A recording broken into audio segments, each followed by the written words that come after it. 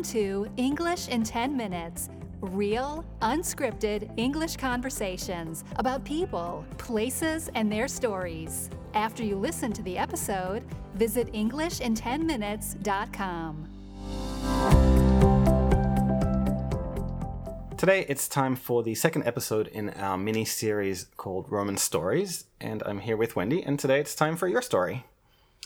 Okay then, I guess that's fair. So, do you remember why it was that you were attracted to Rome, or why you decided to visit Rome in the first place?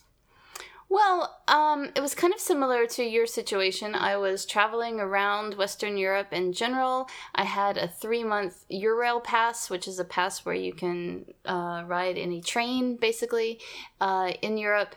And so, yeah, Rome was just one of many places that I was planning on visiting on that trip.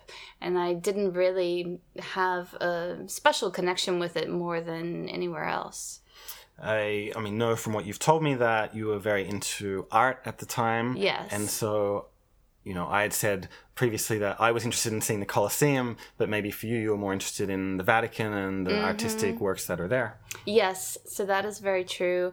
I had studied up a lot on art prior to coming to Europe on that first trip. I actually bought the book Art for Dummies. People might have heard of the For Dummies series, where they take a subject and then really simplify it and write about it in a way that someone who knows nothing about that subject can understand it. So I bought Art for Dummies, and that's how I learned about the great masterpieces of art that can be found in Europe as well as in other parts of the world. And so I did kind of build my European itinerary around wanting to see certain pieces of art. And do you remember in particular what you're interested in Rome? I imagine the Sistine Chapel. Of course, the Sistine Chapel and the Vatican museums in general. So, as you know, the Sistine Chapel is part of the Vatican museums in the way that it's laid out now. And so you have to buy a ticket to the museums in order to get to the Sistine Chapel. And I think probably a lot of people who visit really just want to see the Sistine Chapel and would probably buy a ticket just for that if they could. But I was not one of those people. I wanted to see absolutely everything that was in the Vatican museums.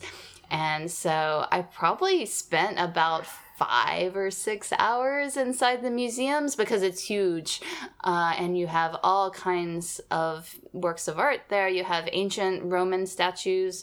You have an art gallery of paintings, oil paintings from different periods. And I just spent the whole day looking at probably every single piece that was in there. And so did it have this great impression on you? More than maybe some of the other places that you'd visited in terms of the art? Did you feel like it was really, truly special? I did, yeah. There are some amazing pieces in there. I can't say that I was an expert. I was probably just a wannabe art expert or art enthusiast, but I was definitely blown away by a lot of the things that I saw there. And is that your biggest memory or your biggest impression from your first visit, or what can you remember about other places that you saw in Rome? Well, again, like you, I also stumbled on a free tour of the Roman Forum when I was there, and was also really intrigued by how this guide was doing this and, how I might be able to do the same thing. So I also asked the guide a lot of questions and just kind of, kept a mental note in the back of my mind that might be an option for something that I could do later down the line. Yeah, it's interesting that one of the main reasons you came was for the art, and then later on, I don't know if it was true that first year, because I think your first year there was 2000, but by the time I had arrived in 2001, people were also doing free tours in St. Peter's Basilica. So maybe that would have been more appropriate for you, given that you had read Art for Dummies. Yeah, maybe. I probably could have moved over to St. Peter's Basilica if I'd wanted to, but at that point, I had really fallen in love with the Forum and with the ancient Roman history as well, and I was excited to learn more about that.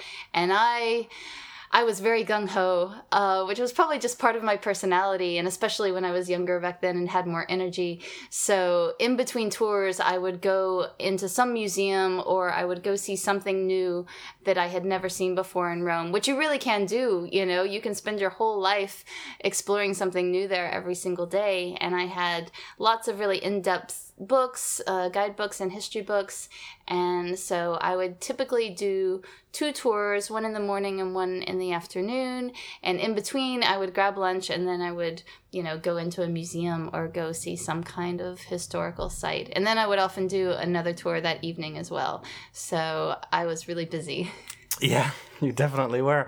And even the rest of us would marvel at the energy that you had, because I would usually only do 1 tour in the Forum because that took it all out of me, because I had a high energy type of tour and I just couldn't imagine doing a second one soon after doing the first one.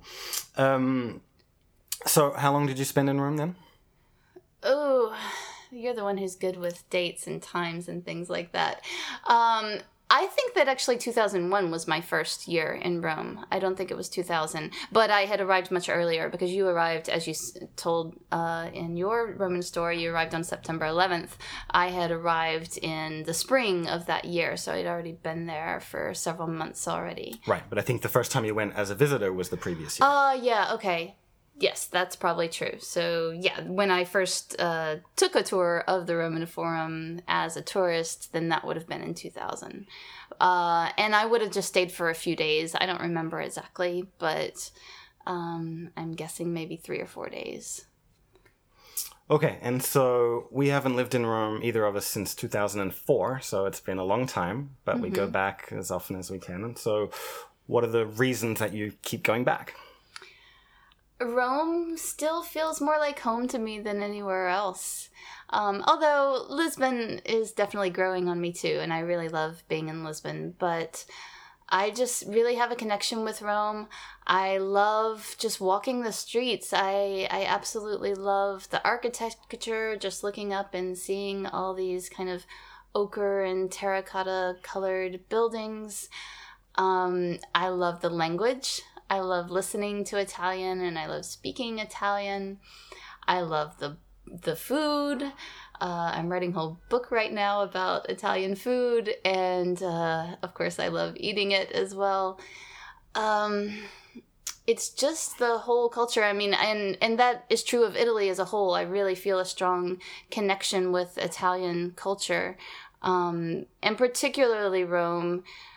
Just because there's so many different layers of history there, you really can see, you know, everything from ancient times right up through Baroque, and then I guess a bit of, you know, modern stuff as well, although I'm not a fan of the modern stuff. But you can see pretty much every period of history there, and it's all jumbled together, and it's so fascinating to pull it apart. And, you know, the more you understand it, the more fascinating it is. And so what would you say is your favorite place in Rome? That's hard, actually. I would say probably Trastevere, just the neighborhood of Trastevere, because again, like I said, much of what I love about it is just wandering the streets. I'm a bit, you know, I don't have the energy for museums that I did 20 years ago, so I more enjoy just soaking up the atmosphere. And I think wandering around in Trastevere and having a meal there is a perfect way to do that. Right. So Trastevere is what exactly? So the name literally means across the Tiber. Tevere is the Italian word for Tiber, the Tiber River that runs through Rome. And so Trastevere is the neighborhood that is on the other side of the river from most of the rest of the city center. And it has a distinct kind of flavor about it. And it's also known for having really good restaurants. So it's a place where people go and hang out at night.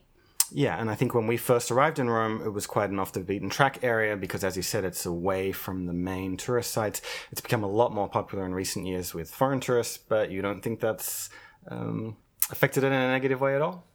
No, I was just there, just a couple of weeks ago, and I really enjoyed it. I was actually there during the day and went there for lunch instead of for dinner. So I thought it was going to be really quiet, but it was a lot more lively. There were a lot more people there than I had expected that I would find during the day. But no, it hasn't lost its magic for me. All right. Well, thank you for telling us your Roman story. You're welcome.